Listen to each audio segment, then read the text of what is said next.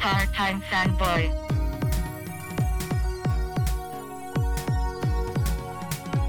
Part-time fanboy doing my thing. More powerful than a locomotive. Part-time.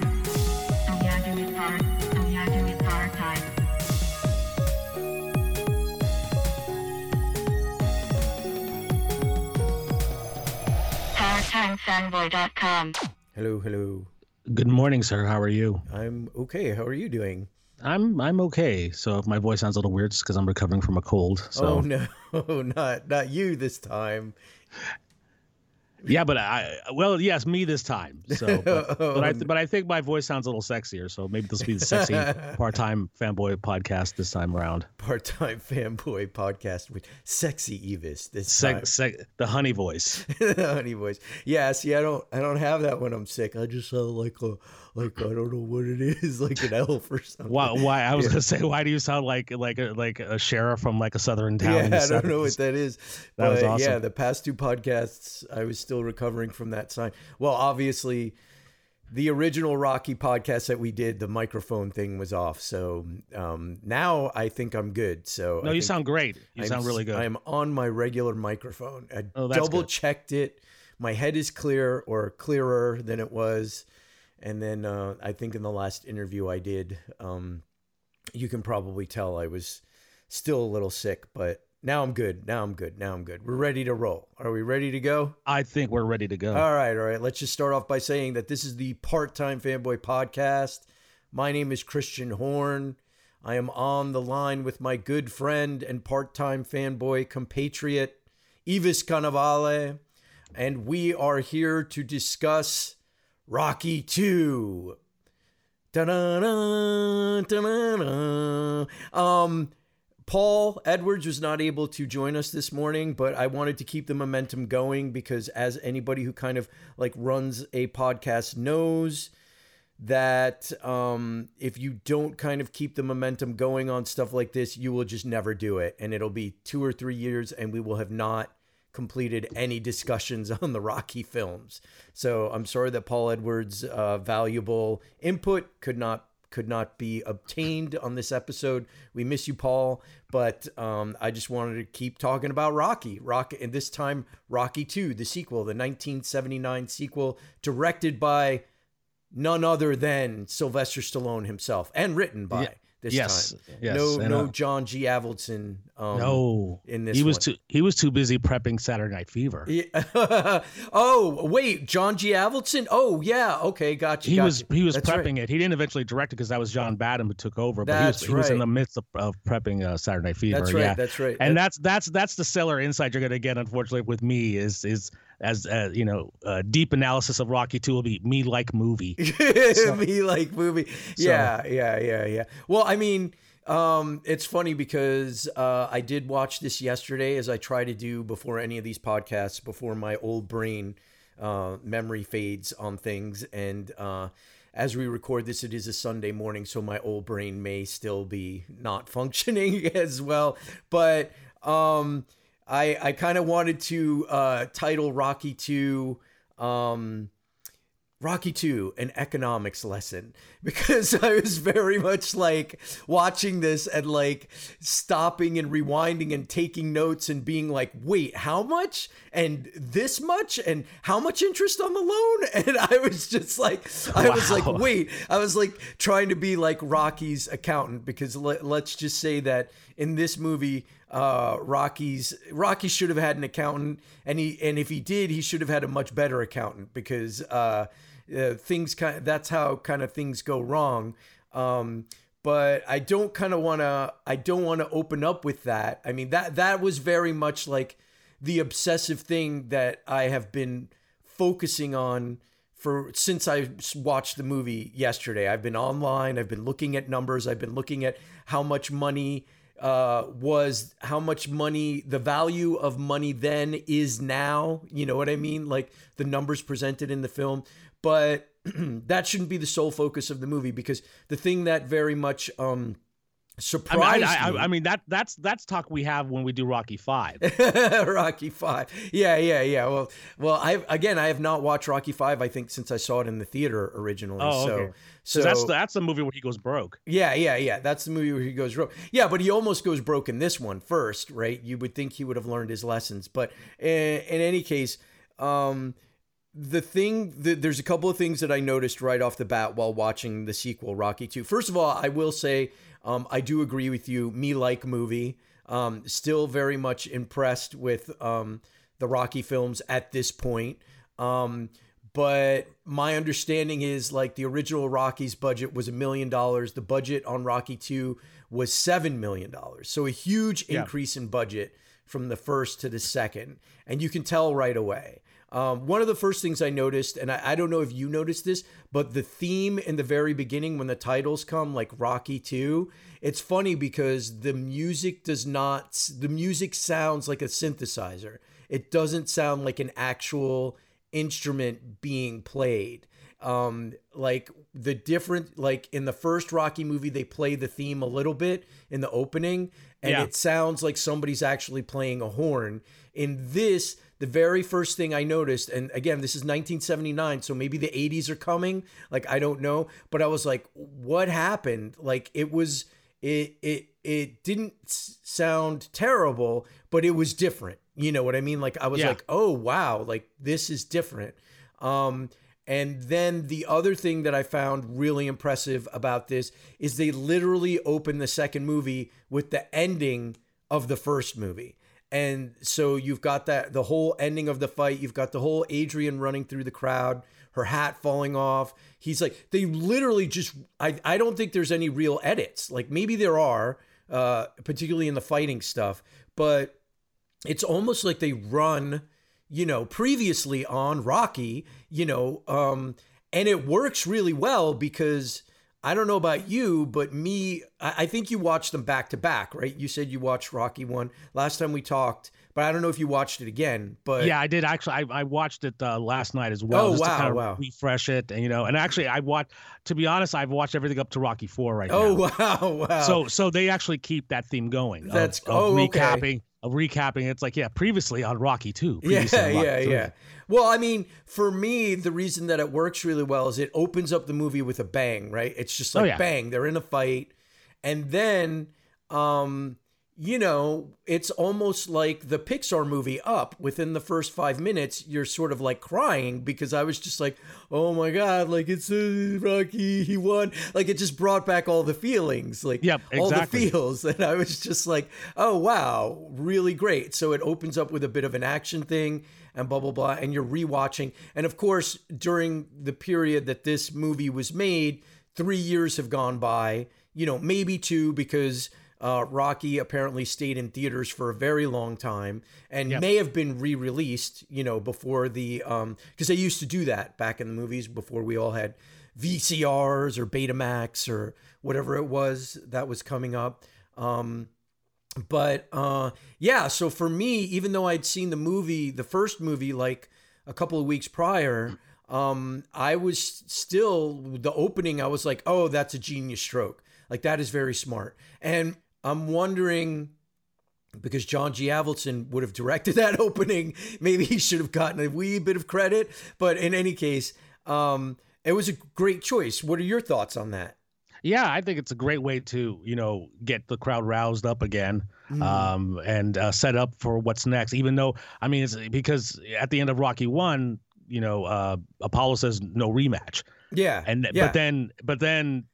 Right, and then as soon as Rocky 2 starts, they're driving to the hospital. Everyone's going through their wheelchairs, and then Apollo comes out and he starts talking about wanting to fight him again. Yeah. And then even Rocky's like, "Wait, you just said no rematch," and he's like, "Just ignore that. Just ignore all that."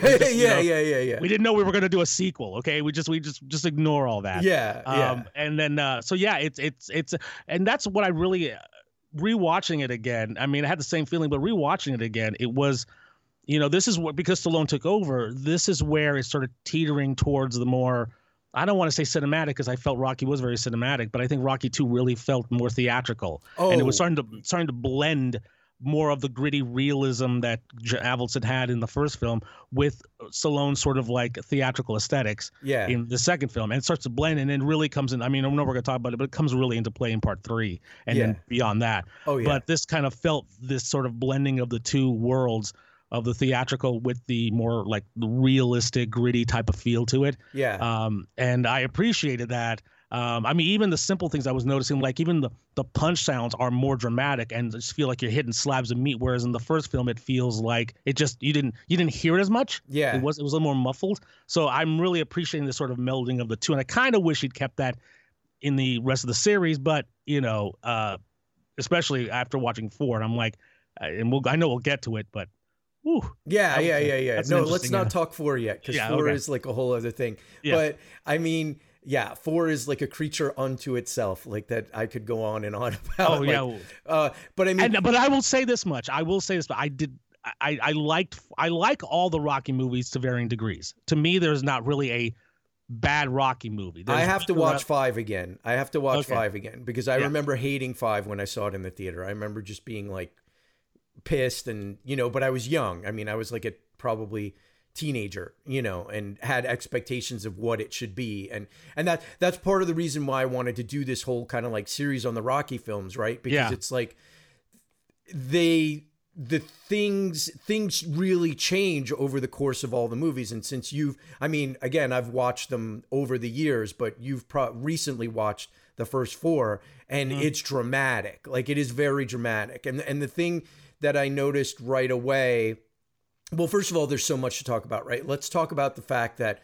Apollo Creed in the first movie at the end, he's like, no rematch. And immediately they're like, we're going to have a rematch. Like they immediately address that. And there is a part of me that like there's a reason I don't like Terminator 2 as much as I like Terminator 1. And I remember seeing it in the theater and being pissed about it, because it was like, no, you didn't explain why there's another Terminator. Like, in Terminator 1, that's the last one, and as soon as we destroy it, like, he's not going to come back again. But in Terminator 2, they're like, oh, there's another Terminator, just ignore it, blah, blah, blah. And it was one of the things that very much bugged me, because I believe in the first Terminator, the writing is like perfect, and in Terminator 2, they barely address it at all. They don't say anything about it, and there's no like, hey, you weren't supposed to come back. Like, what happened?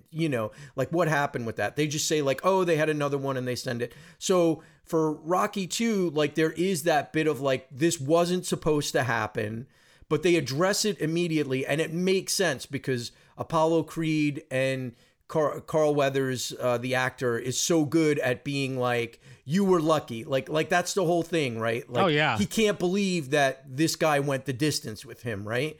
And to me, they did it in a very believable way, right? Like, it didn't come off like, I mean, obviously we're all here because the first Rocky movie made $1 bajillion, right? Like, you know, it won awards. Yeah, it won awards. Everything. Yeah. This is why we're all here, which is interesting to me, because I mean, you don't see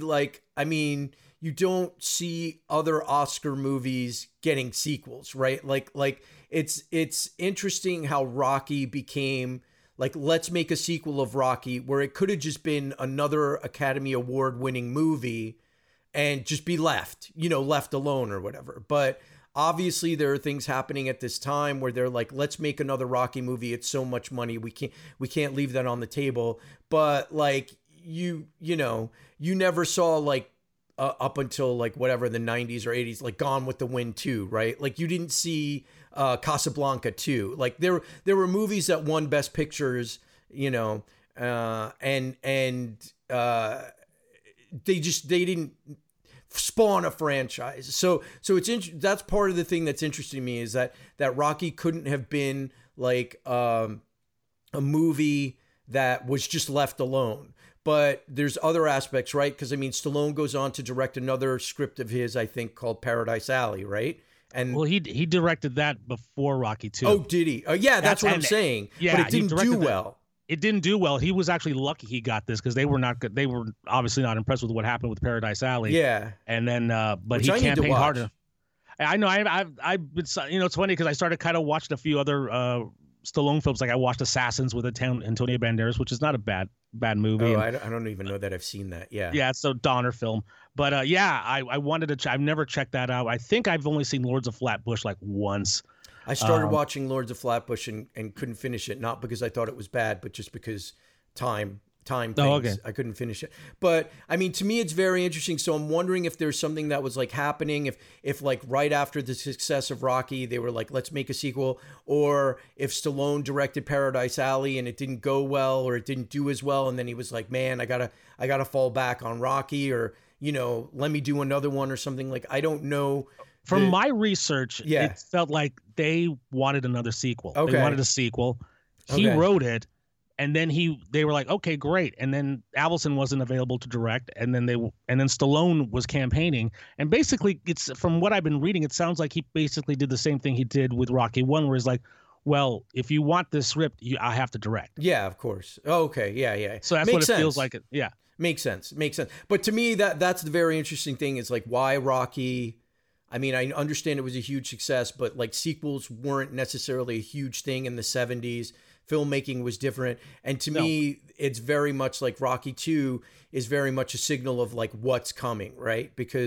And then it's interesting how you mentioned how theatrical this one is, because Rocky 1 is pre-Star Wars, right? Rocky 2 is post-Star Wars, like very post-Star Wars. You know what I mean? Mm-hmm. And it's very interesting how much Star Wars really changed everything. And like for me, like Rocky 1 is like the French Connection, and Rocky 2 is veering towards like what Star Wars, what Jaws and all that stuff was, where like things look much better, the things are much better lit, the streets are somewhat cleaner. You know what I mean? That sort of like gritty aspect of Rocky 1 is very much disappearing. And I think that it is very much indicative of what is also happening in movies at the time, right? Like things are looking better, but it's also that this was a $7 million picture versus a $1 million picture, right? I mean, you have a lot more money for lighting and stuff like that. And this is the end of the, the 70s filmmaking grit thing. There's 78, 79. So, it's starting to become a little crisper, a little more sleeker. But again, like I said, it feels like this film sort of teeters on both those aspects, and it doesn't go full slick until part 3, in my opinion. Yeah. This feels like it's a little more, like I said, it's the tail end of the 70s. It's the end of the 70s. This is when the businesses came back and took over from the inmates. Yeah. I mean, it definitely was becoming more of a producer studio sort of driven industry, sort of in the late 70s heading into the 80s. And to me, it was very interesting, because that's very much one of the things I liked about Rocky, is the way that it looked. It looked very real. It looked and I'm not taking away from this one, because I mean, they're still in the neighborhood and but it looks like maybe a little bit of a nicer place to live. Stallone has got a nicer haircut. Adrian is, more well lit. She doesn't wear the glasses anymore. Things are becoming a little bit more glamorous in the Rocky universe. And I was just very much, and it's not just indicative of his success as a boxer. It's also, for me, very much like this is the beginning of like the way cinematography, the way films are changing, because the look of it, you look at both movies, Rocky 1 and Rocky 2, and it is kind of like night and day. I mean, it is a Rocky movie. It is in his old neighborhood, but for me, the thing that struck me is they come home from the wedding, spoilers, Adrian and Rocky get married in this one, and they come into the apartment, and his apartment, it looks the same, but it looks like the lighting is so much more even, you know what I mean? And less nuanced and stuff like that. And the apartment looks, I mean, it's cluttered, and maybe it's because Adrian has moved in with him and they live together now.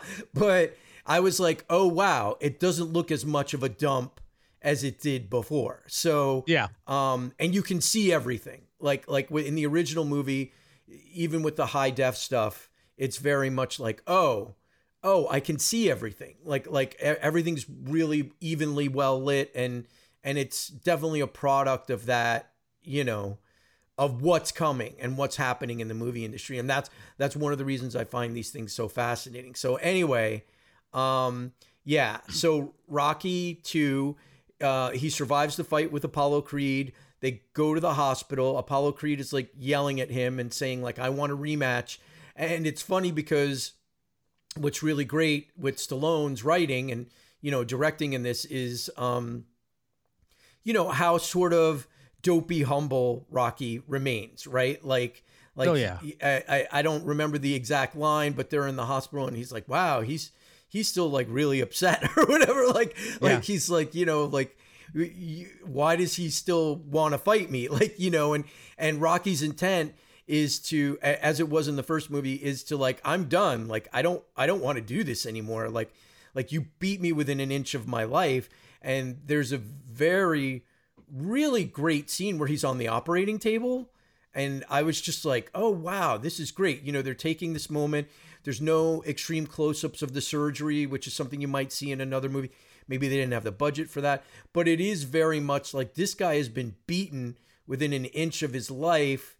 Yep. And I love how he's like concerned about his nose. And I love, like, it's just like little bits of that stuff where I was very much like, oh, this is really nice. Like this movie retained a lot of the sort of scene stuff that Rocky 1 did, right? Oh yeah, my actual favorite scene from the beginning is when Rocky opens Apollo's door in his hospital room and he goes, "Did you give me everything?" Yeah. And Apollo goes, "Yeah."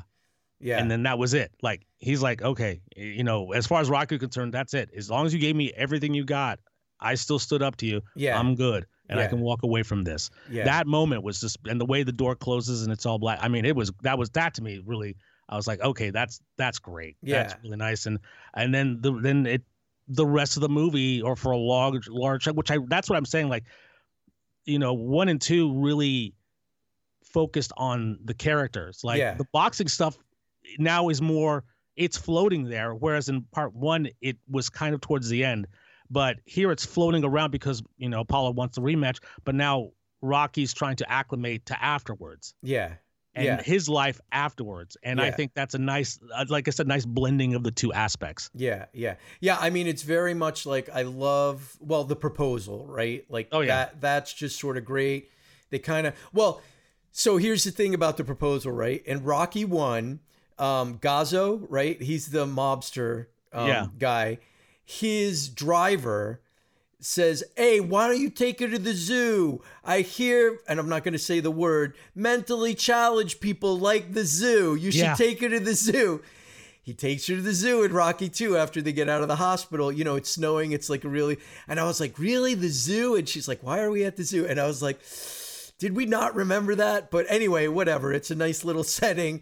And then see, I remember that, but I also noticed there was a tiger in the background. Yes. And I was like, I noticed that too. Wonder if this led to the song. And I'm like, I'm trying not to read too much into anything. Stallone likes tigers, or somebody likes tigers in the. I'm just waiting for like, hey, yo, I like your eye, tiger. I like your eye. Yeah, I know, right? But like, that's the thing is, the proposal thing is like very sweet and very nice and very understated. I love how he kind of like says it like, hey, what would you want to be doing for the rest of your life? That sort of thing. And it's very much like, and she says like, huh, she couldn't hear him. And he lifts the earmuffs and he's like, would you want to marry me? And she's like, yes, I would it's very sweet. And Talia Shire is just so great in that scene. And it's very understated and it's not overdone. And it's funny because that's one of the things that I really wanted to say while we were talking about this movie is I think, and I may get hammered by some people for saying this, but I think Stallone was a good actor. Like, obviously he's using aspects of himself, but I think that we're sort of in the time of like De Niro and Pacino and a lot of these like very intense, like simmering or like big outburst sort of things, characters. And I think that what Stallone does very well in this movie is he doesn't embrace that. Like Rocky as a character, there's no anger there. There's frustration, right? But there's no over the top like acting in this on Rocky's part, right? There's no over the top acting from anyone, I don't think. And it's something that I very much appreciate. And it's funny to me because I could see how people would consider him not being a good performer because there's no scenes really where he just like does the Pacino flip out or the De Niro like screaming or any of that. And not to take away from either of those actors because they're great performers, but like for me there's that scene where he's explaining to Adrian, and we'll get to it, why he has to fight, and he's like, and it's a very chauvinistic, it's a bit of a chauvinistic line where he's like, I don't ask you not to be a woman. Oh yeah, so that's exactly. I was thinking that exact yeah, line. But it's a very tender scene. Like, Yes. like in any other movie, you might have had a screaming match between the two of them, right? And I think that it is very indicative of Stallone's directing for this part of the movie, and probably the remnants of John G. Avildsen's influence in the first movie, but I feel like in a lot of other movies that could have been like a shouting match between a couple, and in this he doesn't do that. There's no temptation on Stallone's part to overdo it. You know what I mean? He's not overreaching his ability, right? And I think that it's still very good. Now there's some corniness in the writing. There's a couple of jokes in there and stuff like that where you're just like, okay, like there's this scene between Gazzo and they're talking about condos and he's like, well, I never condominiums. Yeah, I know. I saw that. I was like, what the hell?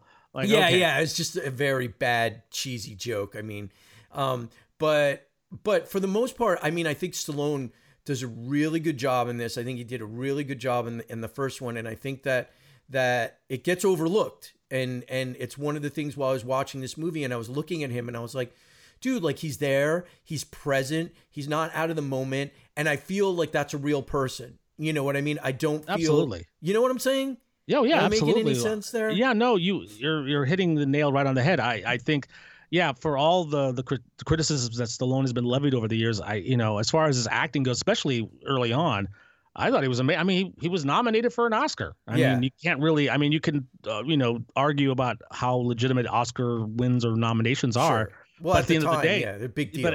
But yeah, at this time, I mean, here's this. This is a guy whose other lead acting role again was Parties at Kittens and Studs, and now he's up. Jeez, come on. And now he's up for an Oscar. Yeah, I mean, and yes, he knows that character. He knows that character. He understands that character so well. Yeah. But I mean, I think that a lot of people like give him the short shrift because they're like, oh, it's so much him. And my understanding, never met Sylvester Stallone, probably will never meet Sylvester Stallone. But my understanding of him is that he's very intelligent, very well-spoken, very literate, very well-educated and stuff like that.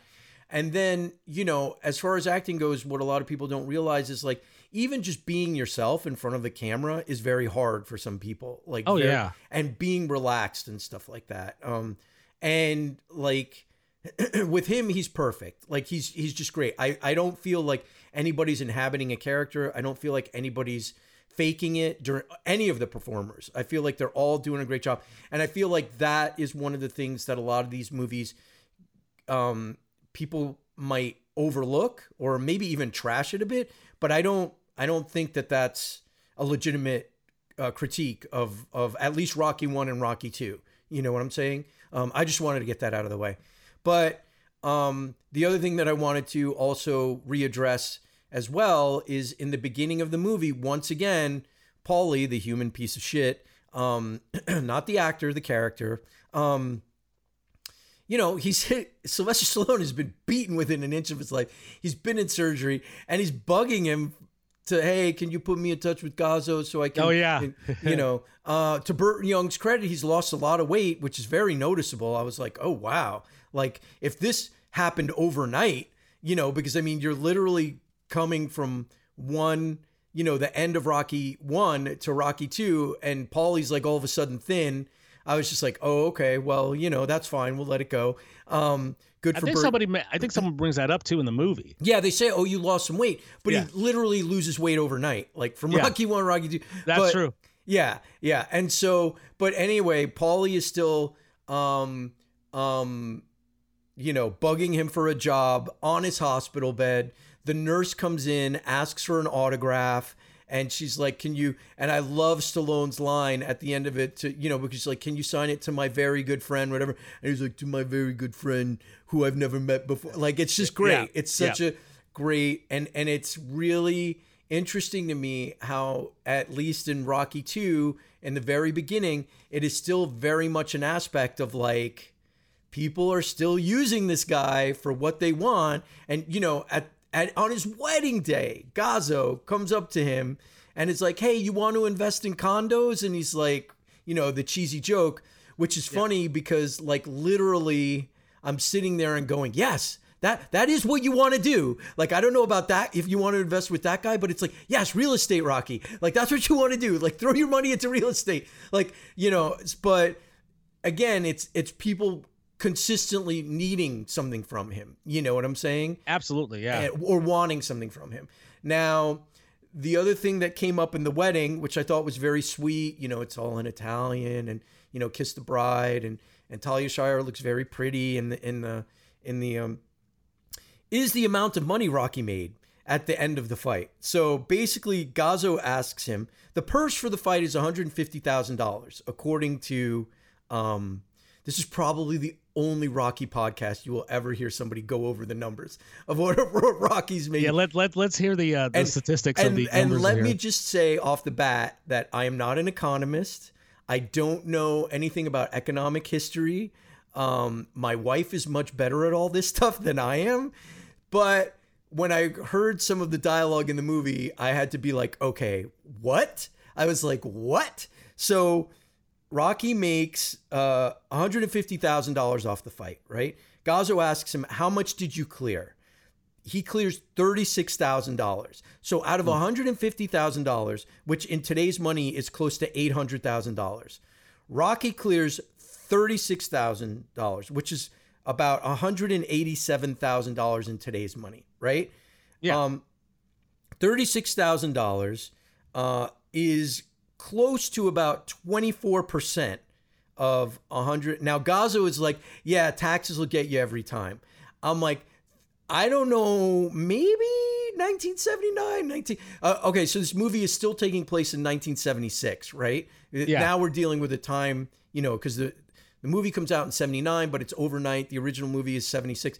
So I'm going back and forth through Google numbers and websites, and I'm using 1977 as a base for the most part. As far as, so anyway, $36,000 is what he makes, right?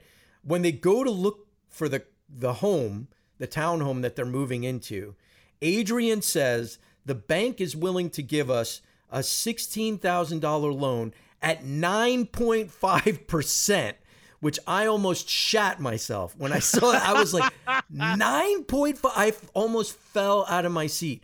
Now, a little bit of the research that I did, if you're an economist out there, if you are a realtor out there, don't come at me. I'm just going off of what was in the movies and very quick Google searches.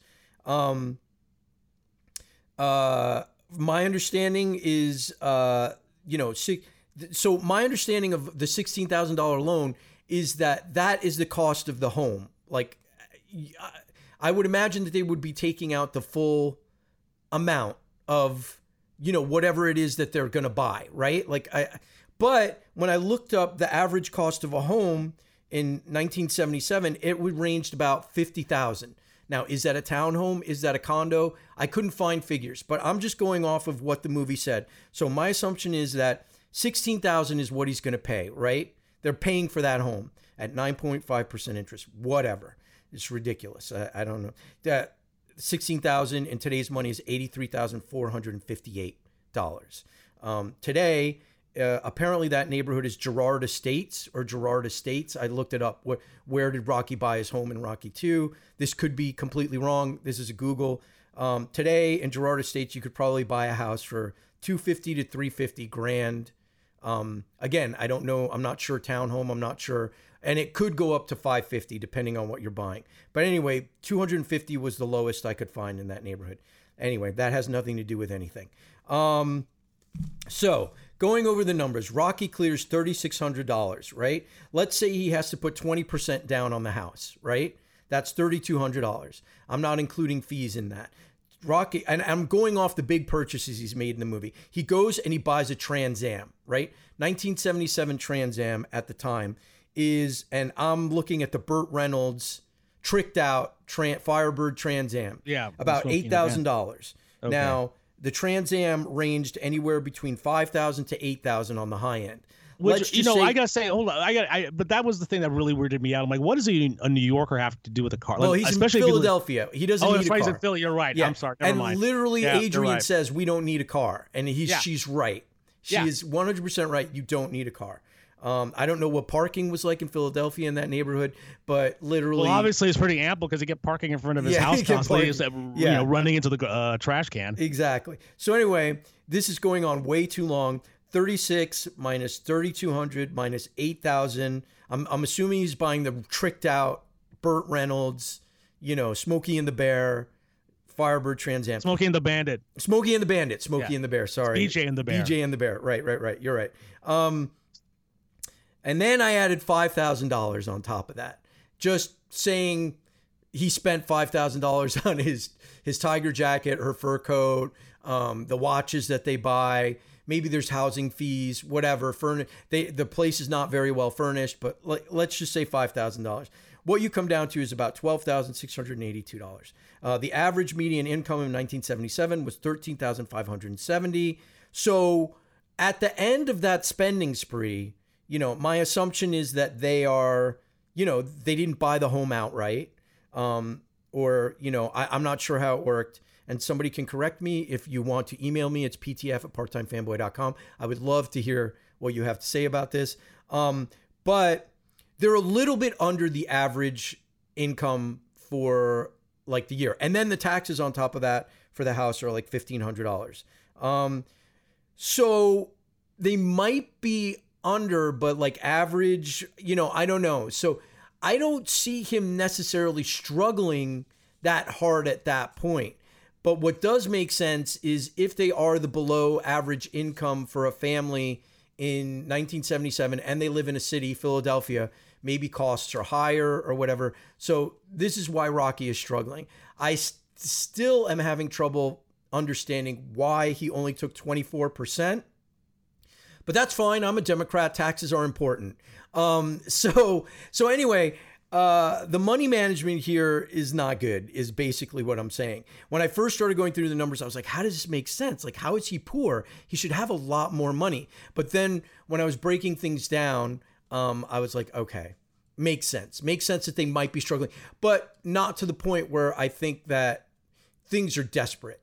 I don't know that Adrian needed to go work. You know what I'm saying? I think future, yeah, you need a job. You're going to have to find something. This is not setting you up for life. It's setting you up for a year or so. And after that, you're going to have to find something. So Rocky could have gone to night school or college and educated himself, which he does. He starts learning to read because apparently he can't read the cue cards in the commercials. But in any case, when I'm watching this movie, I'm pulling my hair out a little bit because there's a lot going on where I'm like, no, you're doing everything wrong. Like, why is nobody helping this man? Like, you know what I mean? Like, so let's begin. He comes out of the hospital and the agent is already like wanting him to sign a contract for 3 years. Standard contract. Okay, he doesn't sign it. Very smart. He doesn't sign it without reading it. But then he gets into commercials, right?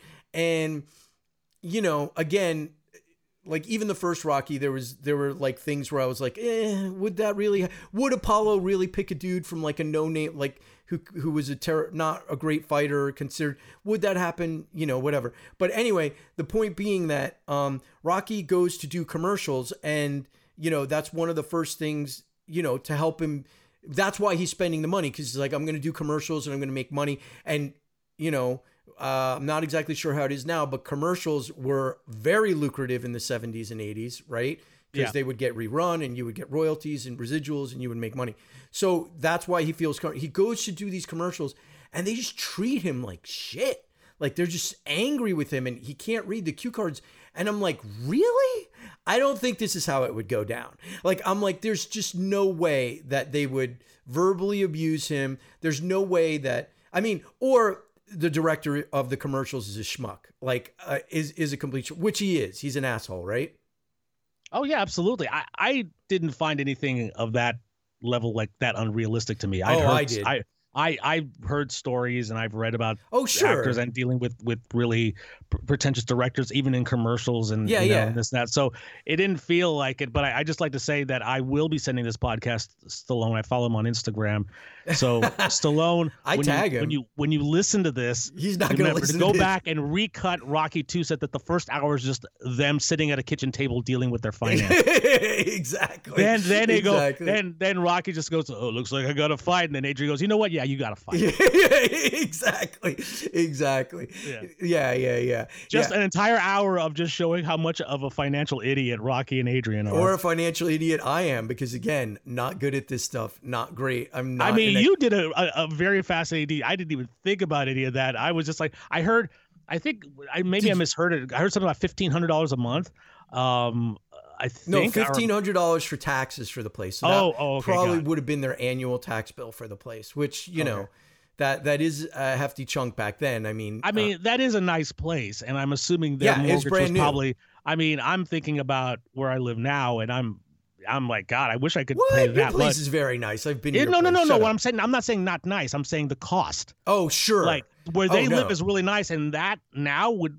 That's sure the mortgage is like super low at that time in 79, 78. So again, the house when they would have bought it in today's money would have been if it's $16,000, which I don't think it is because the average cost for a house was around $50,000. So, but I'm just going off the amount of loan that she said she was taking out, about $83,000, which sounds right for like a condo townhome, like around that time, maybe a little higher, maybe a little lower, and depending on what neighborhood they were buying in. My assumption is they kind of moved away from the dodgy neighborhood, but yeah. Oh, yeah.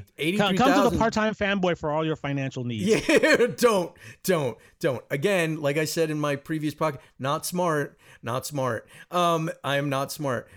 So anyway, the point being that Rocky has really crappy financial. I mean, he basically goes out and starts spending money right away, which, when I was talking about this with my wife, she was very much like, he does what a lot of poor people do when they come into money. They just start spending it. And he is going on the assumption that, he's going on the assumption that he's going to be doing commercials. The commercials don't work out. He gets treated very badly on the set. And I love the bit where he kind of sticks up for himself, where he's like, "You're a very rude guy." You know what I mean? Like, I love that stuff. And I love how Adrian kind of like in her little sort of, mousy way is like, "That's very rude. What do you think?" And she's like, "Yes, he's very rude." And he is very rude. He's a dick. But I mean, I think for somebody of Rocky's kind of like pop culture stature in that moment, you know what I mean? Where they're like, this guy stood up to the world champion. It was probably televised all around the country, all around the world. They would have treated him better. There would have been somebody who was like, look, he's not getting the cue cards. Can we get him an earpiece? Can we do the Marlon Brando Superman? Can we, for me, the credulity of that was a little bit like, and if he had a good agent, who his manager would have been protecting him on the set and would have been like, oh, okay. Like, he can't read very well, which, I mean, whatever. For the structure of this movie, it's fine. But for me, I was, and it works really well because for me, I was very much like, I got angry. Like, I was like angry for him. I was like, how can you let them treat you like that? Which, it works. It works really well. Exactly. It did its job. It got you. It did its job. It heightened your emotion. Job. Yeah. But if I had been on the set, I would have fucking stuck up for Rocky, which I think, anyone else would have. And I also, I just, he's like, I didn't want you for this piece and blah, blah, blah. And I'm like, dude, whatever. Like, that guy was a complete dick. So anyway, Rocky doesn't do well with commercials because he can't read the cue cards. and they're very impatient with him, and it's a very painful scene to go through. And then skip to, I love, like, this is why the Rocky movies work.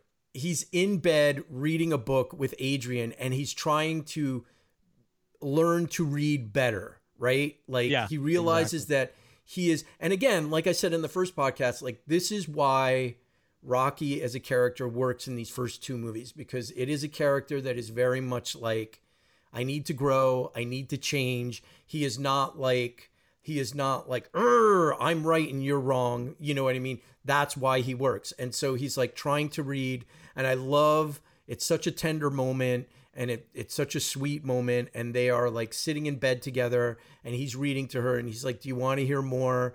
And she's like, you read really good, read really well. And he's like, yeah, you lie really well, or something like that. And it's just so sweet, and it's just so great, and it's such an important moment. And I love that they took that moment, you know, to do that, right? Yeah. It's a sweet moment, and I watching it, seeing it, because both of us were avid readers, so to see someone, you're more of an avid reader than I am, but yes, go on. Well, but at the same time, I'm watching this, and I just wanted to reach out and be like, come on, man, let me help you. Go through stuff. I think you're doing great. You want to encourage and everything. And those little moments, like, as much as the boxing scenes and the grandioseness of those are amazing to watch and really, rile you up and get you going. Yeah. It's those sweet little moments, mostly between Rocky and Adrian, that really cement how beautiful these movies are, this series of movies, even in the later ones where, it loses its sort of realism type of thing, I guess. Yeah. But even still, those little moments between them just always, to me, really are the glue that holds all these films together. Yeah. Well, I mean, which kind of brings me a bit to Mickey, right? Because in the beginning, at the end of the wedding, Mickey leaves and he's like, "Oh, I'll be seeing you," and it's like, "Oh, wow." Like, okay, Mickey's out, like, for what we understand. And I really feel like in this movie, I mean, Mickey's really good. I mean, Burgess Meredith is excellent in the first movie, but I feel like Mickey, the character, really becomes established as like part of the family and part of the mythology of Rocky, and a permanent part, right? Like in this movie, Burgess Meredith has two really great, wonderful scenes, which, I mean, obviously we're spoiling a movie that's like, 40 whatever years old, but a lot of this has to do with, like, Rocky wants to retire. He's trying to do the good thing, and he's like, I'm going to get a job. He wants to get an office job because he feels like it'll be more comfortable for him. He doesn't want to work at the docks. He kind of he's had a little bit of the taste of the good life, right? And for him, the good life is like working in an office or whatever, and he can't get that, and he's having trouble like finding a job. Obviously, it's like the late 70s. The economy is not great, and he basically gets a temp job at the meatpacking plant. He doesn't want to collect for the mobster anymore because he's a good guy, and he's just like, yeah, I'm kind of tired of this. But much of like the genius of this movie, or what works in this movie, right, is it's really good writing, because it's like, you got to bring your character low, like, and they bring Rocky down and down and down. And Stallone is so good at presenting real life things. Like, that's the thing that's so impressive to me about Rocky 2 and Rocky 1, is that so much of this movie is like real life problems, right? It is things that people can identify with. It is like, Rocky has had a taste of like, being famous and rising to the top, but it's only through a thing that could hurt him. Right? Because they established in the beginning of the movie that if he fights again, he could go blind, right? Like, if he gets hit the wrong way, or if he gets hurt, and he's also suffering, which we see in the scene from Mickey, like peripheral vision loss, right? Like, he can't see out of, I think it's his right eye, right? His right eye, yeah. Yeah. And, like, that is what is really great about this movie, which is like, you had a character who reached the top, right? And Stallone is really good at like, just like, okay,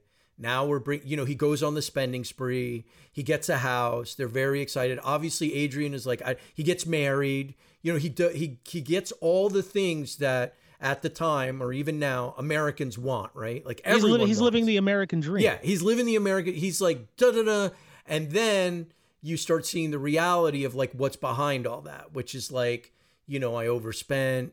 I don't have the education for the job that I want. I don't know that I can support my family. Adrian gets pregnant, you know what I mean? And it's like, oh, fuck, right? And you're very slowly chipping away at the character. And what's great is that it happens very slowly. It's like kind of turning up the boiling water, on the frog, like the old sort of thing, like you put a frog in boiling water and you turn it up very slowly. I don't know what cruel individual came up with that, but it was a thing.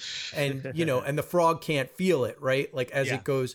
So like for Rocky, it's like things are being turned up. And then you've got sort of the other side, which is, it's funny because like watching this movie, like there was very much a part of me that really, it was like, oh man, I would have liked to seen Apollo's side of the story. Like, you know what I mean? I mean, Apollo's in it and there's a really excellent scene where he's talking to his advisors. I believe his advisor's name is Tony. It's Duke. Yeah. Yep, Duke. Yep. Okay. Tony Burt. Yep. And he, he's frustrated and he's very much like, people keep sending me letters and stuff like that. And we're introduced to Apollo's wife too. I don't think she made an appearance in the first movie. She's only in the second movie. But she comes back in part 4. Yeah, I think she comes back in a later movie. And I feel bad because she's never really has any lines. She's not really. Yeah, she's basically dressing for Apollo. Yeah. Like, but Apollo, like they did a really good job of sort of setting up Apollo, because I don't feel like in the first one, like Apollo was a villain, right? I feel like he was an opportunist. I don't think he was like a bad guy. I just think he was like, okay, I need this. I'm going to do it. He didn't really go after Rocky all that well. He was very nice to Rocky. He was like, oh, we're going to have a fight. You know what I mean? In this one, Apollo he's like very angry. He's very frustrated. And there's a great line from one of his advisors, like Apollo's like, because Rocky wants to retire and Adrian doesn't want him to fight because he could get hurt, right? And he could get permanently hurt, not just hurt. And like, that's the thing, is what Apollo has to do is humiliate him in the press to get him to come out. Like, and that's his strategy. And it's a very good writing thing, because one of his advisors says, like, if you do this, like, you're going to be the villain, right? Like, you're going to be and they're basically telegraphing what is happening with Apollo's character. And I think it was very smart, because it's like, in a way, it's like Apollo's not a bad guy. He's in a situation where his pride has been wounded. You know what I mean? Yeah. And he's doing a bad thing to get what he wants. You know what I mean? And they're very much turning him into a villain. But I feel like that line of dialogue is like, you're not a bad guy, but people are going to perceive you as a bad guy if you keep going down this path. And, Apollo's very much like, yeah, I don't care, whatever, like, let's do it, right? And I thought that was a very interesting development in Apollo's character, like kind of like a turn where it's like, okay, now we have like a bad guy, because not only do you need to bring the character low, but you need to have an antagonist that, it has all the resources to make you do what you have to do. You know what I mean? In a lot of ways, I thought about Die Hard in this, right? Like, you're in an impossible situation. You can't get out, and that's what Rocky is in. He's in an impossible situation. His wife is pregnant, can't get a secure job or a good job that he wants. And again, it's male pride. Like, so much of this, it should be Rocky 2 male pride, right? Apollo and Rocky, right? They both, get wrapped up in it. Oh yeah, their egos are completely. But what I found interesting with Rocky was when Adrian starts talking about getting a job again and working part-time at the pet store. Yeah. And while Rocky is resistant, or I shouldn't even say he's hesitant, but he finally relents. Yeah. He's not, his ego isn't so grand where he's like, I'm the breadwinner of the house and you cannot work and I will not allow you to work. He basically goes, okay, Like he breaks down and realizes the situation and understands it. Yeah. And Apollo is just running on pure ego and Yeah. just and it's he wants Rocky back because he has to prove that he can beat anybody that's put in front of him. Yeah, yeah. Um, Which is interesting because I mean that's why, and I said it in the first the podcast for the first one and this one, it's a fighting movie, it's a boxing movie, and so many of these sort of things throughout the years, action movies and stuff like that, the man character is like and I'm the man and blah blah blah, and Rocky is not like that. He's very soft, he's very gentle, he's very understanding, and you're right, like, and that scene again, in another director's hands or another actor's hands, it could have been like, I'm going to get a job, just like you said. And he's like, no, you're not going to get a job. I'm the man. And it's very progressive in its own way. Like, I'm not going to say this is like, the most progressive movie ever, but like, Adrian's like, I'm going to get a job. We need the money. And again, like you said, at first he's like, what? And then he relents because he's like, well, what are we going to do? And there's no... Like, that's why this movie works so well. There's no, like, overbearing, like, oh, crap.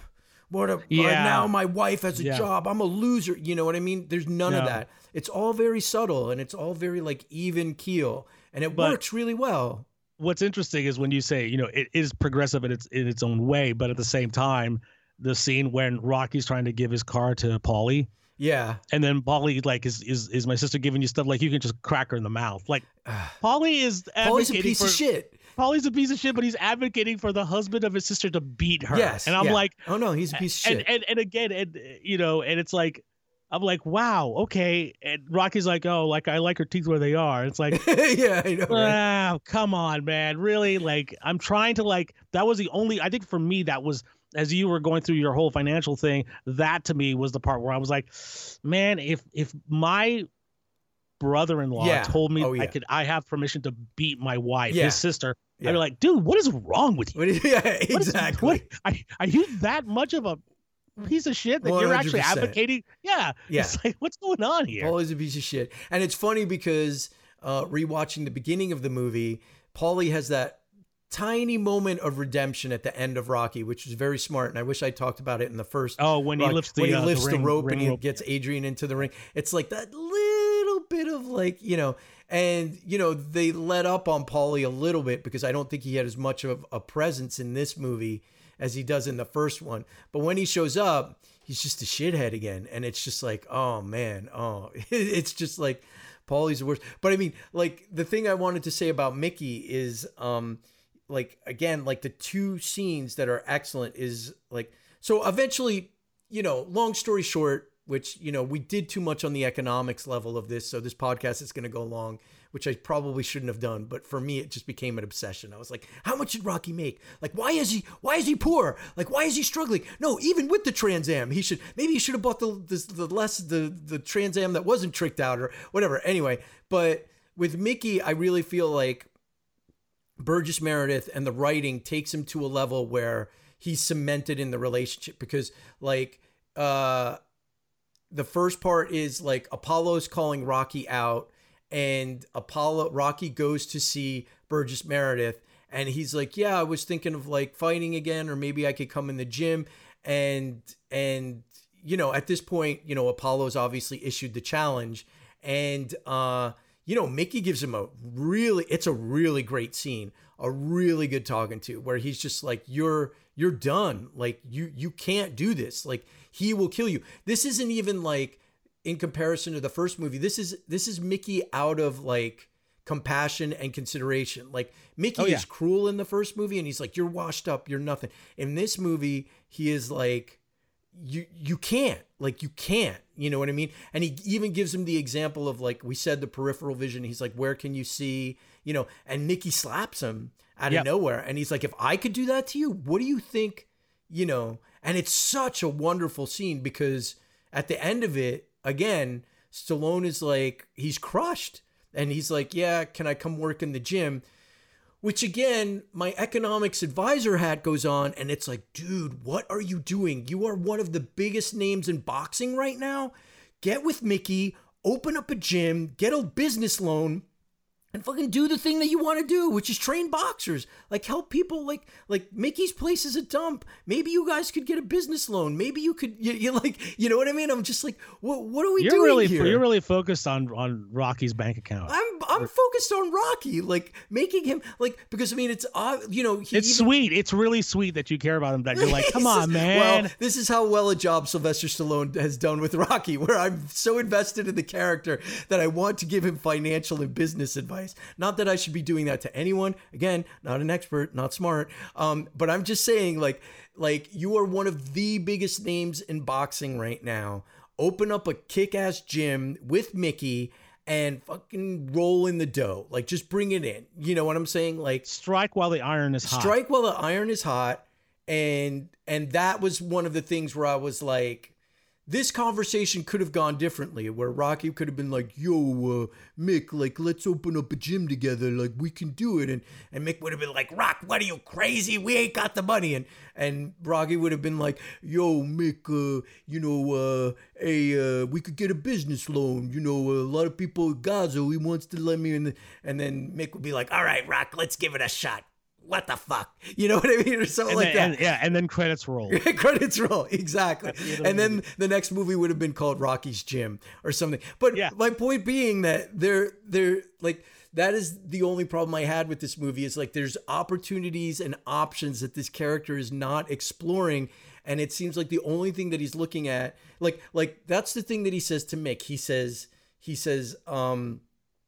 I just want to be around it, you know? And I'm like, dude, you just went up against like one of the biggest heavyweight, probably one of the most publicized fights in years, and survived. And you don't think like you and Mick could open up a kick-ass gym and like you could still be around it and you could be making money. You don't have to collect the spit. You don't have to mop up the floors. You could be the boss. Like, that to me is like, why is nobody saying this? And maybe it's the 2023 living through the 80s workout. Like, Rocky could have been like, you know, who's Jack LaLanne or something. You know what I'm saying? Like, he could have been like a huge P90X. You know what I'm saying? I'm just trying to think of who would Jane Fonda. He could have been like Jane Fonda, like in the 80s. But he could have been like Billy Blanks in the 90s. Yeah, Billy Blanks. There you go. Okay, we'll go with that. We'll just say So Tybo. Anyway, my point being that, like, I'm just like, wow. And again, Rocky's not very smart and stuff like that, but Adrian is. I'm not blaming Adrian. I'm just saying, like, there's other opportunities that could have come up or that he could have made out of this, but then you don't have the movie. Like, you got to bring the character low. So in any case, I just thought that scene was wonderful. And then, you know, as the movie goes on, you know, here's the other thing that really bugged me about this movie. Okay, I liked the movie, but I really like this movie. I think it's really good, and I got into it, and I loved it. But there's really, the other boxers at the gym are making fun of Rocky, like, literally, and nobody in the gym is like, hey, fuck you, that guy went up against Apollo Creed and fucking went the distance and almost won. Like, there's people in the gym making fun of Sylvester Stallone. It's like, yeah, but come on. I mean, you're from the East Coast, and the East Coast vibe is way different from West Coast. Like, okay, great, you did it, and now you're carrying buckets of spit. Yes. I mean, let's face it, I would make fun of him. I would not make fun of him. I would be like, look at the spit carrying mother hooker over here. Look at this guy. He used to be he took the champ to the limit, and all of a sudden now he's carrying my spit. Hey boy, here, let me pee in that bucket as well. Let me you just have add a point. I believe you do have a point on the East Coast mentality. Yeah. Yes, especially at the time, you may be right. But there was me being like sitting and watching this movie and be like, you go up against Apollo Creed, asshole. You do it. Like, you do it. That would have been great if Stallone had done that. It's like, yeah, you do it, huh? Why don't you go up against Apollo Creed? Not even Mick can be like, hey, you bums. Like, you should have fought him. Like, you know what I mean? Like, nobody? Really? Like, nobody's like... I will say, I love that one scene. Like, it's later on when they're doing the training, and Mick calls Stallone a bum. Yeah, and it's the same reaction that Michael J. Fox gives in Back to the Future when someone calls him chicken. Yeah. It's like, you're a bum, and he goes, a bum? Like that, like, oh my God, dare you you just call me a bum? Yeah. Asshole, old man, you call me a bum? And then Yeah. it's like bum, and it just all of a sudden just sparks something in him. Yeah. The screen turns red. He gets exactly. He's not good with that. No, but I mean, eventually, obviously, Rocky is like shamed into accepting the fight with Apollo Creed. And that's kind of like the press conference with Apollo Creed was like really like, oh wow, yeah, Apollo's like really mad. Like, and that's to me is like where he sort of kind of becomes the villain, where he's like letting his anger take over. And he's like, I will destroy this man in like 3 rounds and blah, blah, blah. And he's like, you think this is a joke? And I was like, okay, like there's no coming back from this. Like Apollo's like just turned into a raving maniac almost, you know what I mean? Like almost like threatening a reporter at one point where he's like, what do you think I'm here? You know, and Rocky's like, wow, he's still very upset with me. You know what I mean? And stuff like that. And so Rocky goes to train and Adrian is very much against it. She's like, no. And Rocky has they have that whole, again, I thought it was a beautiful scene where he's like, I mean, maybe the lines are very indicative of the time, but he's like, I don't ask you not to be a woman. Don't ask me not to be a man. You know what I mean? And I think years ago that would have resonated and been like, oh, okay. And it still kind of does in a way. Like, let's be honest, for dudes, there is a little bit of that, like, okay, yeah, a man's got to do what a man's got to do. I don't know if you're ever going to get that out of men's genetic material. I don't know. Maybe I'm saying stupid things right now. It could be. But my point being that Rocky accepts it, but Adrian is against it. And it's another really good aspect of the Rocky character where his wife won't accept him doing it and is against it. And so he can't wholeheartedly embrace it. Like, he's like, I'm going to do it, but Adrian is not with me. And, I can't get into it. You know what I'm saying? Yeah. And, this is going to sound really weird. But for some odd reason, I look at this movie as sort of like the Evil Dead 2 of the friend, where it's sort of like kind of a light remake. It's not really, but it's like, it feels like it's got the same beats. It's like I'm struggling, I'm not there yet, I'm struggling. Finally he gets it, but it just feels like kind of like a soft relaunch. Well, okay, the first time, he went this time he's going to win the title, so we have to kind of like take him back down now again, have him struggle again, reach all these moments again, and then he can go back and win the title. So it just feels like a very soft reboot in a way, like a reset of the franchise. Like they, maybe Stallone wanted to do that in the original movie, but maybe someone thought, hey, maybe it'd be better if he like went the distance. Like, it's not just winning the title, it's about being able to just go the distance with the champ. And but wasn't the original script like he was going to quit boxing or throw the fight or something? I think he was going to like one. Yeah, he was. Yeah, he was supposed to. Lose the fight. Like, apparently, Paulie wasn't even her brother in the original Rocky script. He was like, it was her Jewish mother or something, and they changed it when Burt Young came on board. Oh, I would have loved that. I would have loved that. In Rocky too, this old Jewish mother going, if you need to like beat her, go for it. I know, exactly, right. That would have been fantastic. Just because that's like so odd. I'm gonna picture anytime I watch Rocky from this day forward, I'm just gonna picture Paulie as like an old Jewish mother. Overbearing Jewish. Like you're busted. That's just fantastic. Well, I'm gonna picture Estelle Getty from Stop or My Mom Will Shoot as that woman, and that's really funny.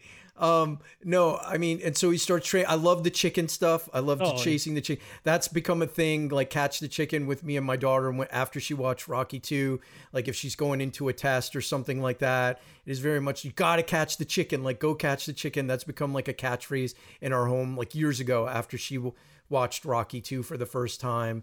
I actually made my daughter a t-shirt that says, you're going to eat lightning and you're going to crap thunder, for her birthday, like a couple years ago. Aww. So there's a lot of Rocky isms in our house because of this movie and because we love them.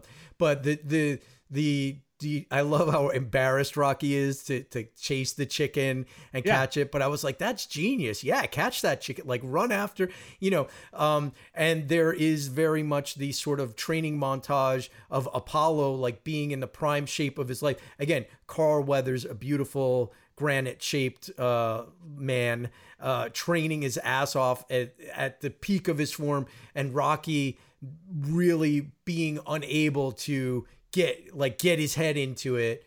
And before I forget, like Mickey's strategy of like, you're a southpaw, and so we got to confuse him with this next one. And like them watching the training video, I thought that was a wonderful scene where like Mickey's like, we're going to make you a right-handed fighter, and Rocky's like, I can't do that. And Mickey, very much like Yoda, is like, there is no like try, you're gonna do this. Like, this is not like, I think he even says something to that effect, like, you're not gonna try, you're gonna do this. You have to do this in order to win. Like, he's standing in front of the film, like being projected. And I was like, wow, what a great strategy. And Mickey's like watching Apollo, and his like, it's not hard to figure out his style. Now we just need to play with it. You know what I mean? And stuff like that. And I thought I was like, wow, that's a genius strategy if you could get. But there is a point where Rocky is training and hitting a bag, and it's his right hand that's tied, and he's punching again and again with his left hand. And I was like, what happened to the right-handed fighting strategy? But whatever. And I think that may be the scene where Paulie comes to the gym and it's like, what's going on with you and my sister? Right? Yeah. And he's like, she's not into it. She's crying at home, and, she's upset.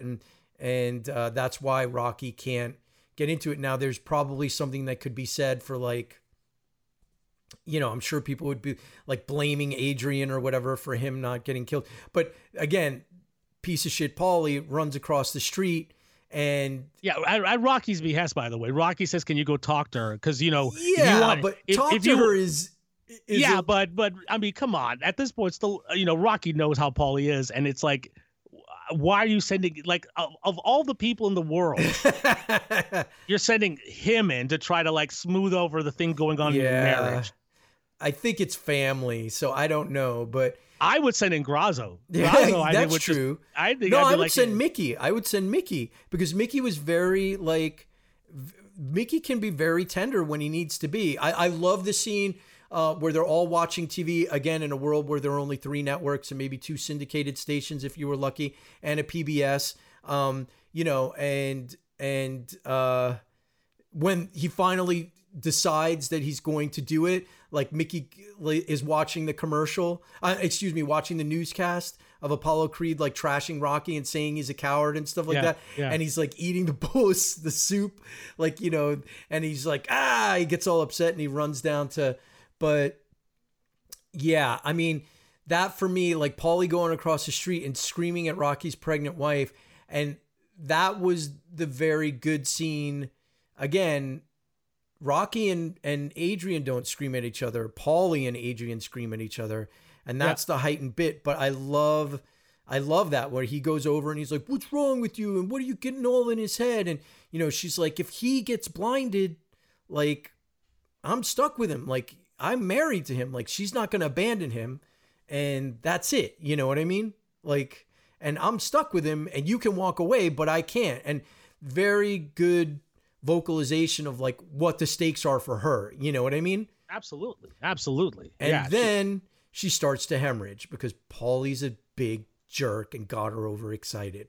Although they say that it was because of the work, which again, when the doctor says that to Stallone, to Rocky, the look on his face, I mean, it's just like, oh, we're going to pile on the guilt because your wife had to work and you weren't working, and you couldn't work as much. And it's just like, oh, let's just bring the character, So Adrian ends up being in a coma.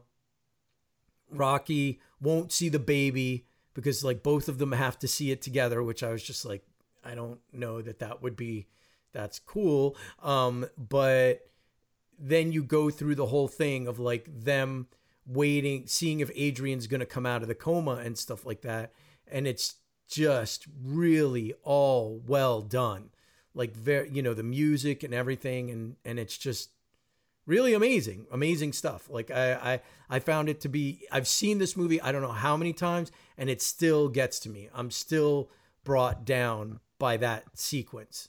How about you? Oh no, that sequence is amazing, and the whole thing leading up. It started again. I know we're going to talk about each film, but it started that whole thing of like, because I mean, let's face it. I'm not sure how people felt in '79 when they're watching it. I mean, I was thinking as a first time watcher, you're kind of thinking, is she going to live through this? Yeah. And then that sort of tease it, and then you go into Rocky 3 and 4 where things happen. Yeah. So I was, I felt like this was starting again. The starting to go down those paths of what Rocky would do in the other films. Sure. And then, when she finally, awakens from her coma, and they bring the baby, which is actually Stallone's real son. Oh, okay. Yeah. That's his real life son, who apparently I was reading has autism. So he's been out of the spotlight he's not in any of the other films. Oh, but interesting. yeah. So and then she goes, I only want you to do one thing for me, is win. Yeah. That is, and then the such a music great... swells. Yeah. I mean, Stallone knows how to manipulate. What are we waiting for? Exactly. Stallone knows how to bring good. it. It's now that especially as a director, he knows how to crank up that emotional, those feelings and everything. And the moment she goes, just win, and she smiles and he smiles. I literally wanted to get up and go to the internet and buy a Rocky Win shirt for myself. Yeah. As I was watching that, I was just like, it's so good. Like, that scene is so good. And it's so interesting because you and I have probably seen this movie several times over the years. I know I've seen it several times, but the timing is so good of like, the editing is so good of, of like, win, I want you to win. And he's like, what? And win. Like, it's so, like, it's expert. It's just expert level right there. Because I mean, that sequence could be fumbled really easily and it works perfectly, right? Oh, absolutely. 100%. Yeah. And then it goes right into the montage and the edit. The whole movie is just, the edits are really quick and fast, and he knows how to keep the momentum going. And then, he's doing the whole training thing. And then, of course, you can see where the money for the budget, why they need an increase in budget, because now Rocky has people following him as he's running up the stairs. God. Well, bunch of kids. And that's his Forrest Gump moment right there. Yeah. That is totally... running, and then all the kids are cheering him, and everybody got thousands. It feels like hundreds of people following him. The only thing I kept thinking about was like, in the news today, Rocky Balboa endangered hundreds of children while running through the streets of an angered traffic pedestrian. Yeah, exactly. Pedestrian, angered drivers in Philadelphia. On their way to work as he very much like the Pied Piper. And I was like, so wait a minute, Rocky's running through the streets of Philadelphia with scores of children running after him, and Apollo doesn't hear about this. Like, nobody talks about it. It's not an item in the news story. Like that running sequence, which it's great. And I love as he starts breaking away from the crowd and they're like, go, go, go. And, at this time, the music has changed to where it's like kids going, getting strong now, or whatever, whatever the chorus is. And that is such a theatrical, like, movie moment. And the big thing that Rocky would, get to be known for. And it also signals the beginning of the end of like really clinging on to any sort of like gritty reality in these movies, right? Oh yeah, absolutely. I mean, for me was like, okay, this is it. Cause I mean, the scene is very uplifting and it's great and it works and everything. But while I'm watching it, I'm like, this is a little cheesy, Oh yeah. But I mean, cheese that's makes the it joy. all the better. The cheese makes it all the better. Yeah. And watching it, I was thinking to myself, maybe I'd like to make a short film where it's just from the point of view of a driver who's stuck in that sitting in their car, watching all these people run past, and he's just looking, going, "What the hell is going on? What is going on? Why is everybody? I'm going to be late for work. What's going on here? I want to keep going." Not to mention that somebody of Rocky's sort of like fame at this point is just running through the streets without, I mean, he's just training in the. He's running through the Little Italy neighborhood of Philadelphia. You know what I mean? It's just like waving to people. And I'm like, maybe that's, maybe you should be more isolated. But I mean, before we get to the fight at the end, I have to talk about Mickey's second moment, which is the moment where he's in the church and he basically is like, before Adrian wakes up from the coma, like Mickey, I mean, it's wonderful, wonderfully written, wonderfully performed. and takes that Mickey character and makes him human. You know what I mean? I think that first scene makes him very human, but this second scene is like this tough as nails guy who's giving you nothing but shit from the beginning, sees how dire this is, and that is why so much of that coma stuff works, is because you've taken a character that has, you know, been a little one-dimensional, not one-dimensional, because I think in the first movie when he goes to Rocky and, you know, with hat in hand and is like, hey, can I train you? You know, but in this scene, it really just increases the dimensions of Mickey and shows you how much he cares for Rocky and appreciates what they've been through and how serious it is with Adrian. And it's just so well done. That is like, for me, like chef's kiss. Mwah. That almost made me cry right there. Like his whole, and he's like, you want to go through this and you want to get pumped? You know, I'll sit here. I'm going to sit and I'm going to pray. And he's like this broken down little old man. And he's like, if this is what you need right now, this is what I'm going to do for you. And it is so father figure, so mentor, you know, so like, I'm going to stop pushing. Again, what people don't realize, like about a lot, at least the early movies where it's not so aggro testosterone, like that's the image that the Rocky movies have been given. But in any other movie, or would have been written, snap out of it. What the fuck are you doing? What are you, some kind of puss? And no, Mickey's like, if this is what you need, this is what we're going to do. And we're going to go through it together. And I just feel like there is such a human tone to this writing and this directing in this movie that, again, I don't want to talk too much about the sequels, will eventually get lost as they go on. At least probably maybe at least in 4. 3, there's still some left. But like, I'm just like, I was so impressed with that. I'm always impressed with that. And just so impressed with Burgess Meredith. Because again, my understanding, Burgess Meredith, very educated, you know, Broadway actor. Oh, yeah. You know, I mean, like really was not Mick. And it just works so well. It's just so great. It's so great. And correct me if I'm wrong, because we really don't know much about Rocky's mom and dad, right? No, you know, I don't think they ever really bring it up from what I remember, from what I recall. Which is great. I mean, which is fine because he doesn't have any siblings, right? Doesn't sound like he has anybody. No. Like he's completely alone aside from the people in the film, which I think it's great. I mean, the fact that I didn't think about that till after, as we're talking, like it just dawned on me. I'm like, we never really heard much about his family. Yeah. Like his mom, his dad, if he has any siblings. I don't think he has any siblings. We don't know anything about, and none of the other films, even like Rocky Balboa, you know, and none of the other films ever touch upon any sort of family. Yeah, his upbringing or anything. Or anything like that. My understanding is that they might be working on prequel films for Rocky, which I'm like, don't do it.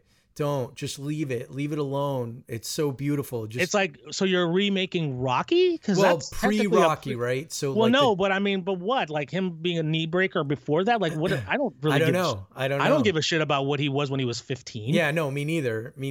I don't, you know, him being, I mean, it would have to be a downer because he would be a washed up boxer. Like he would just be, you know, what is the end? What is I don't need to see like Rocky like being verbally abused by anybody.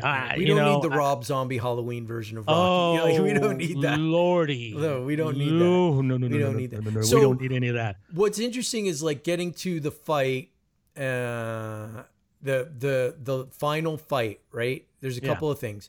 First of all, the final fight is 20 minutes long, about approximately 20 minutes long. So it's twice as long as the fight in the first movie. It's much more glamorously shot. There's a lot of slow-mo in it, which is interesting. And I wonder, there's a part of me of like, how much did that influence Martin Scorsese when he was making Raging Bull? Because Raging Bull is full of a lot of that like slow stuff. Yeah. And the one thing that I noticed, and my wife was kind of came and sat down with me because she didn't watch the whole movie. She sat and watched the end of it with me, the fight. The thing that I think so here's a question, Evis, and this is to anyone listening. What is more important, being a good fighter with good technique and good training and stuff like that, or just having an endurance and being a tank and sticking through it? Because because my understanding is Apollo won most of the rounds, right? Like at least the way when I was paying attention, I was like, okay, they say that Rocky doesn't win a round up until like 9 or 10. And I'm like, well, if we're going to go on points, Rocky's in trouble because like Apollo's already, you know, kind of outclassed him and stuff like that. But the thing that I noticed is like, and the thing that my wife said, like, he really leads with his head a lot, Rocky. Like he gets smashed in the head so many times. And there's so many times where he's not even blocking. He's like running right into the punch. And I'm just like, is this good boxing? And if it is, I need to go on YouTube and find like, there must be a fighter who's analyzed Rocky's fighting style because looking at it, I'm like, Rocky's really bad at this because he keeps getting smashed in the head. And the only thing that he's good at is his endurance, his ability to just keep going. He can take a punch and come back up. Not only can he take a punch, he just gets slammed. Yeah, like, he gets beaten down. I mean, and this is not indicative of just one movie. This is like his entire the franchise again. I'm watching Rocky Far Nowhere, but he's getting his ass handed, like he's getting popped hard. Yeah. And I'm watching this going, okay, so this is where it started because he's just like, well, it's one thing to be able to go the distance. That's great. I mean, even though he lost by points, so he can't do it this time. He's got to try to take Apollo out. Yeah.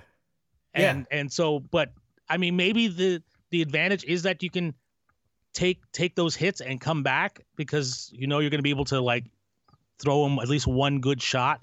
Yeah, I mean, I don't know. So that is my question, and I think like Ultimate Fighting has maybe changed this. Like it doesn't matter like what your technique is as long as you win, right? Like that to me is like, so to me, and I would love to, maybe there's somebody who's out there who's a fighting fan or a boxing fan or something. You know, I need to find somebody because to me it's like what is important in the sport of boxing? Is it just being able to take the punishment until you wear the other opponent down, which my understanding is a lot of what Muhammad Ali did, right? Like he would tire his opponents out, take them the distance, and then finish them off. You know, again, not an expert at boxing or economics.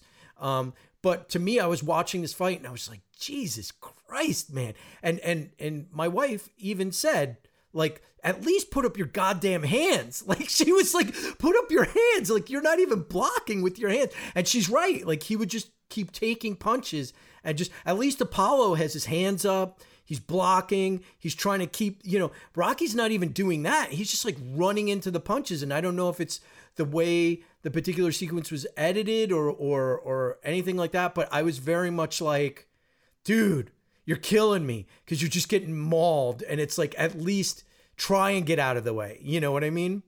Yeah. It's definitely, yeah. You know, that's why his eyes are always shut. Oh, they're swollen to the point of being shut. Oh, and I'm like, and every time I'm like, why doesn't he put his hands up? Yeah. You know? Yeah. He doesn't put his hands up. He barely blocks. He just gets smashed in the face again and again and again.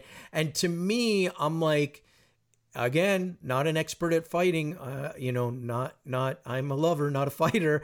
I'm just like, this seems like bad fighting to me. This seems like bad technique. Like if your strategy is just to wear somebody down by letting them hit you in the face over and over and over again, it doesn't seem very smart to me. I don't know. I could be wrong. Well, this is again where the realism started to kind of fade away. Yes. And it really like was no longer valid in part 3. Yes. It just you know, when you again, because he's getting socked by Clubber Lang, and then he keeps coming back going, come on, you want to hit me again? Keep hitting me. And he's punching himself, and then Clubber just keeps throwing those punches, those bombs. No. So yes. So same thing. Yeah. But that's the thing. It's like, you know, again, you have to play him as the underdog even in the fight. Like he's losing by points. You know he's not going to win if this goes the distance. Yeah. So he needs to do everything, and then the music starts to swell, and he starts to bring, you know, it's you get, that's what I to me that's always been the sign of a really good movie. Like, and I'm not saying it's flaws, but you don't notice those things until way later when you start to really talk about it. When you're in the midst of it, absolutely, and you're sucked in, and you're like, and Oh, you're I'm not. Yeah, the fighting is engaging. Like it's Yeah. super engaged. Like you're super into it. But as I was watching it, I was just like, Jesus, man, please, you're killing me. Like just stick up your hands. And I guess, you know, maybe it's smart because it very much does draw the audience in where you're just like, oh my God. Like, you know what I mean? It's just too much. And the brilliant part of this fight is like Adrian has to stay at home because she is, you know, she just came out of a coma and Paulie has to stay with her. And can I also Talia Shire wasn't available for the fight scenes. Oh, really? I did not know that. They shot those scenes months after. Oh, wow. I did not know that. Yeah. Oh, interesting.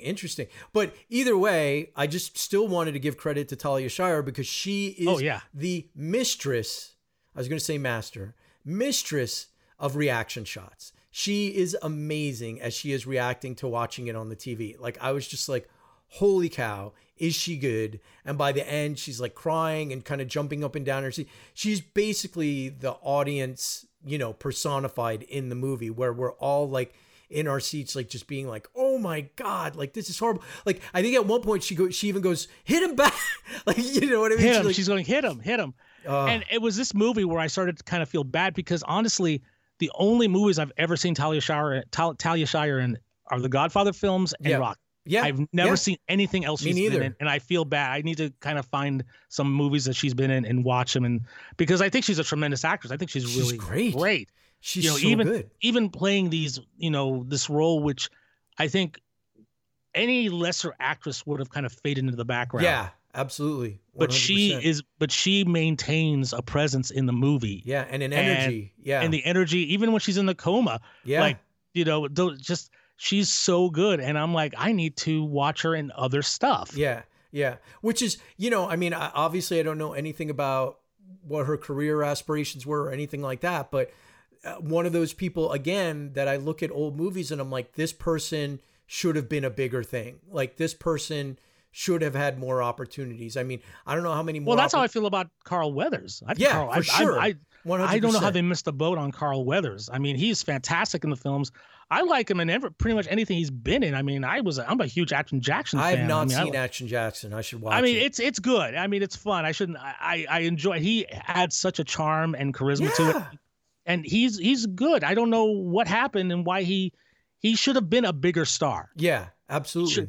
You know, when you talk about action, you know, actors in the 80s, he should have been up there with Stallone. He should have been up there with Schwarzenegger. He should have been up there. Absolutely. 100. I mean, so that is one of the things that is so odd about something like Rocky, right? It becomes this big, huge, popular thing, and suddenly actors get tied to it, and people feel like they can't use these actors in anything else. And it was such a weird way of thinking in the 70s and 80s, where it's like, oh, just because they see her as Adrian, they might not be able to see, just because they see him as Apollo Creed. It's so huge that, you know, casting people just felt like they couldn't, or directors felt like they couldn't put in their movie without people thinking like, oh, that's Apollo Creed.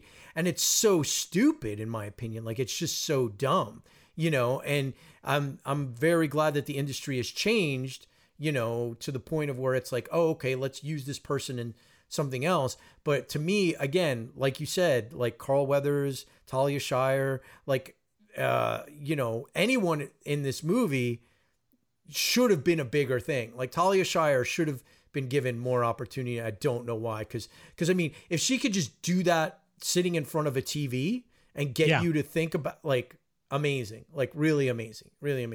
So let's get to the big thing at the end of the movie so we can wrap this up so that our podcast isn't as long as the movie is itself, because Christian decided to go into the economics of Rocky 2 and his spending. What do you think about the fall? Like that fall, like I had to rewind the fall because I never realized like who swung the punch that knocks them both down, and it was Rocky. It was Rocky that takes the swing, and they both go down. But what do you think about it? Because to me, it's like I think it's an amazing ending, but it is up there with the running of the Street Kids, like the running of the Bulls, the running of the Street Kids, where it's like, okay. See, I like the ending because, again, when you're doing a sequel, you have to up the stakes. Sure. And it there's you have to add the tension and the Yeah. tension of a double count out coming. It's coming. These guys are struggling to get up. Who's going to get up first? I mean, any reasonably intelligent person is going to assume Rocky's probably going to get up first. Because, I mean, you're not going to leave, Stallone's smart. You're not going to leave the audience with a downer ending. Sure. Of Rocky not winning. But we the belt. think about this as people who are interested in movies and like movies and stuff But like I that. like that stuff. Back I love, then, yeah, but I like that, though. I do like, even watching it, look, I will say is Rocky's probably the least viewed movie in my collection. Okay. In my Rocky collection, I Really? tend to kind of, I'm not that I don't like it. I think it's a great movie. I tend to gravitate back to 3, 4, maybe 1. My brother's a huge 1 fan, and I think he likes 2 more as well. But watching this again, and this is the second time I've watched in the last couple of weeks, that ending is still, it's gut wrenching for me. I'm still the count when Adrian. You're still on the edge of your seat. Yeah. When Adrian and Paulie are counting as well, and they cut to them, the crowd's cutting, and the ref, and then Rocky's like pulling himself up, and he's still down. When I think he's at 7, and he's still down. Yeah. They're both like, still oh down my- until like 8, 9, like literally pulling on the. Yeah. Yeah, and I'm still like, I still get caught up in it. I love that kind of stuff. It's like, you don't want to, you want to squeeze as much out of the audience as possible, and then give him that release when he finally wins, and that music swells, and the crowd goes crazy, and you're part of that crowd. I think it's stellar. I'm 100% on board. Yeah, you can argue it's a little cheesy. It's it's cliche, but 79, that who knows? I don't think that was cliche because No, it was brand new, and it was. I mean, I don't disagree with you. I mean, I think that as many times as I've seen this movie, and I know how it ends, that ending works, and it's just like I know what's gonna happen. I know what's coming, but I'm enraptured. I'm still like. I'm looking at it. I'm like, who is up first? Who is climbing faster? Who looks more beat up? Like, I'm still stuck in it. And then at the end, it's like by a fraction, Apollo like misses it and like slumps down. And you're just like, holy cow. Like, again, I have seen this movie like many, many times. And the ending still gets you. The ending still gets you, where Rocky's left standing, basically because of his endurance. In role-playing game parlance, he would have like 18 plus endurance. I think he might even be a mutant of some kind and have like super endurance to get hit that many times in the face. Calm down, nerd. I get it. You're into D&D, yeah, but and then at the end where he's like, yo, Adrian, I did it. It's just like, damn. And again, that just became like the catchphrase, right? Like, yo, Adrian, Yeah. And as much as I love the entire, like I said, for me, there's really not a bad film in the franchise. We can question, but I will say this: after 2, and as rousing as the endings are, and it's still exciting, none of them reached the level that Part 2 did for me. Yeah. Part 2 just took it to a whole new level, and I felt myself swelling up and getting emotional again. 3, 4, 5, great fight scenes. And I'm still excited, but it never took me to that same level. I have to say, I still like 1 more. I think I just like the reality of it. I like the grittiness of it. I like the sort of like indie feel of it. I very much like the spirit of it. I like how for much portions of the movie, like everyone looks like real people. Like in this one, the hair is done better. The lighting is done better. And it's fine. I mean, it's great. Again, it's indicative of like what is coming, right? The 80s are coming, and they're coming fast. And everyone looks great and everything. This is like sort of like less French Connection, and we're heading into sort of like the Flashdance era or whatever, you know what I mean? Again, not to compare it to this, but I'm talking about like quick editing, things looking like very glossy and bright and stuff like this. And this is very sort of, we're heading in that direction. And I noticed it from the very beginning. I was like, oh, okay. Like we're getting there. We're going there. Again, I don't want to give the last thing I want to say is I don't want to give short shrift to the score. Obviously, you've got the Rocky theme, but the music in here works really well. There's a lot more music in this one, I think, a lot more music cues to sort of make you feel things and make you sort of like go through what's happening. The first Rocky is a lot more silent in a lot of places, but again, I mean, I think it's a great movie. I mean, for him to do this, Stallone to make 2. Yeah, I mean, you can see where a career in filmmaking sort of like really kind of took off.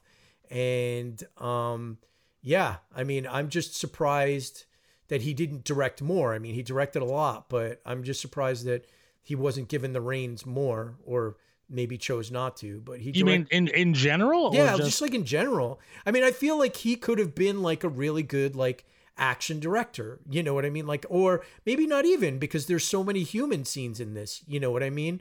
I'm gonna have. Well, I mean, he did direct Staying Alive. Well, that may have been the thing that cratered him, and I think that may be the thing also that that is the big jump of where we're heading into the Flashdance, the quick cut, the MTV sort of generation, right? And the video, what do you call them?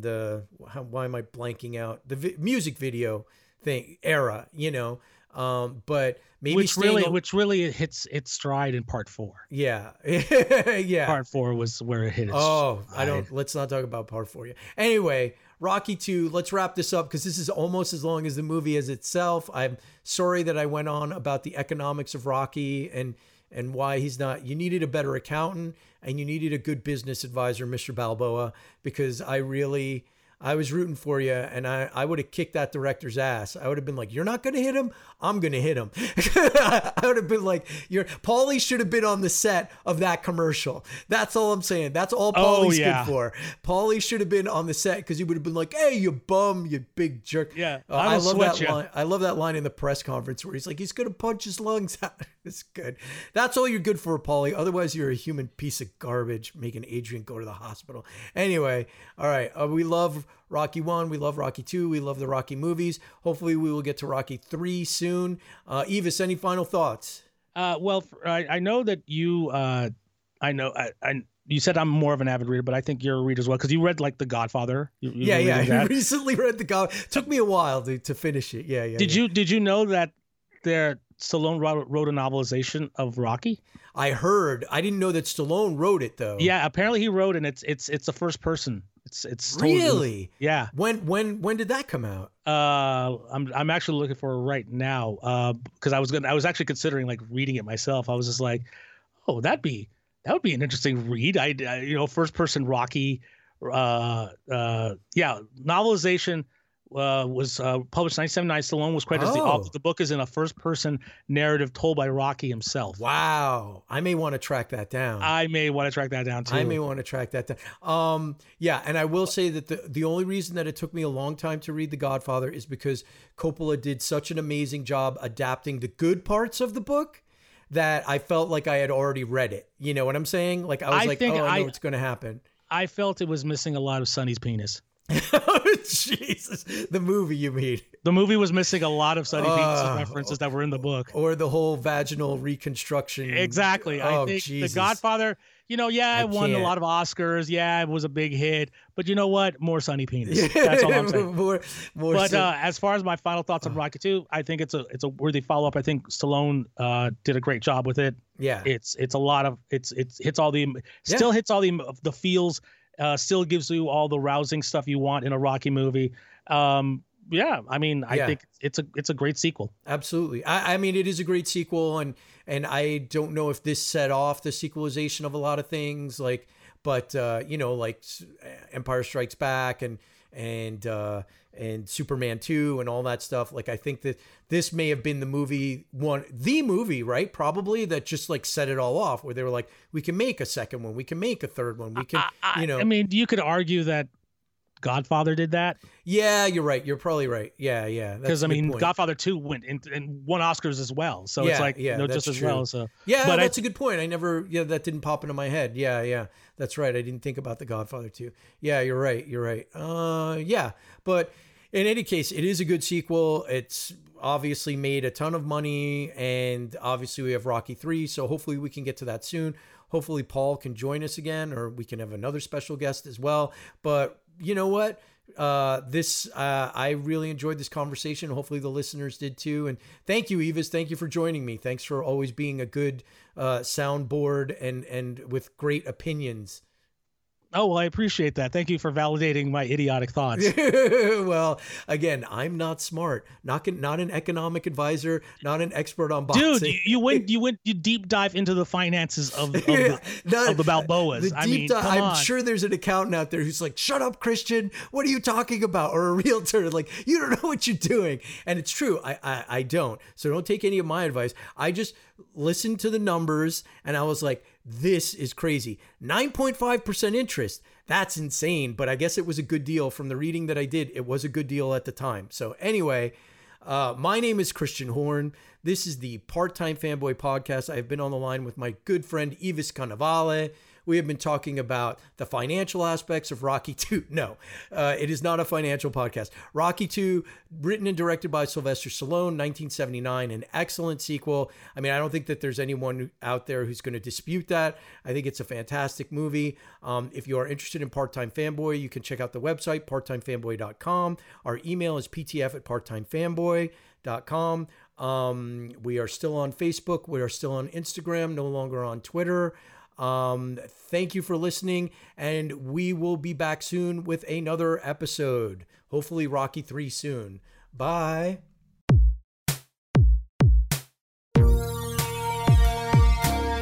Part-time fanboy. Part-time fanboy doing my thing.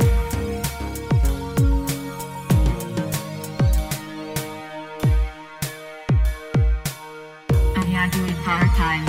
Oh yeah, doing part-time. Oh yeah, doing part-time. Oh yeah, doing part-time. Parttimefanboy.com.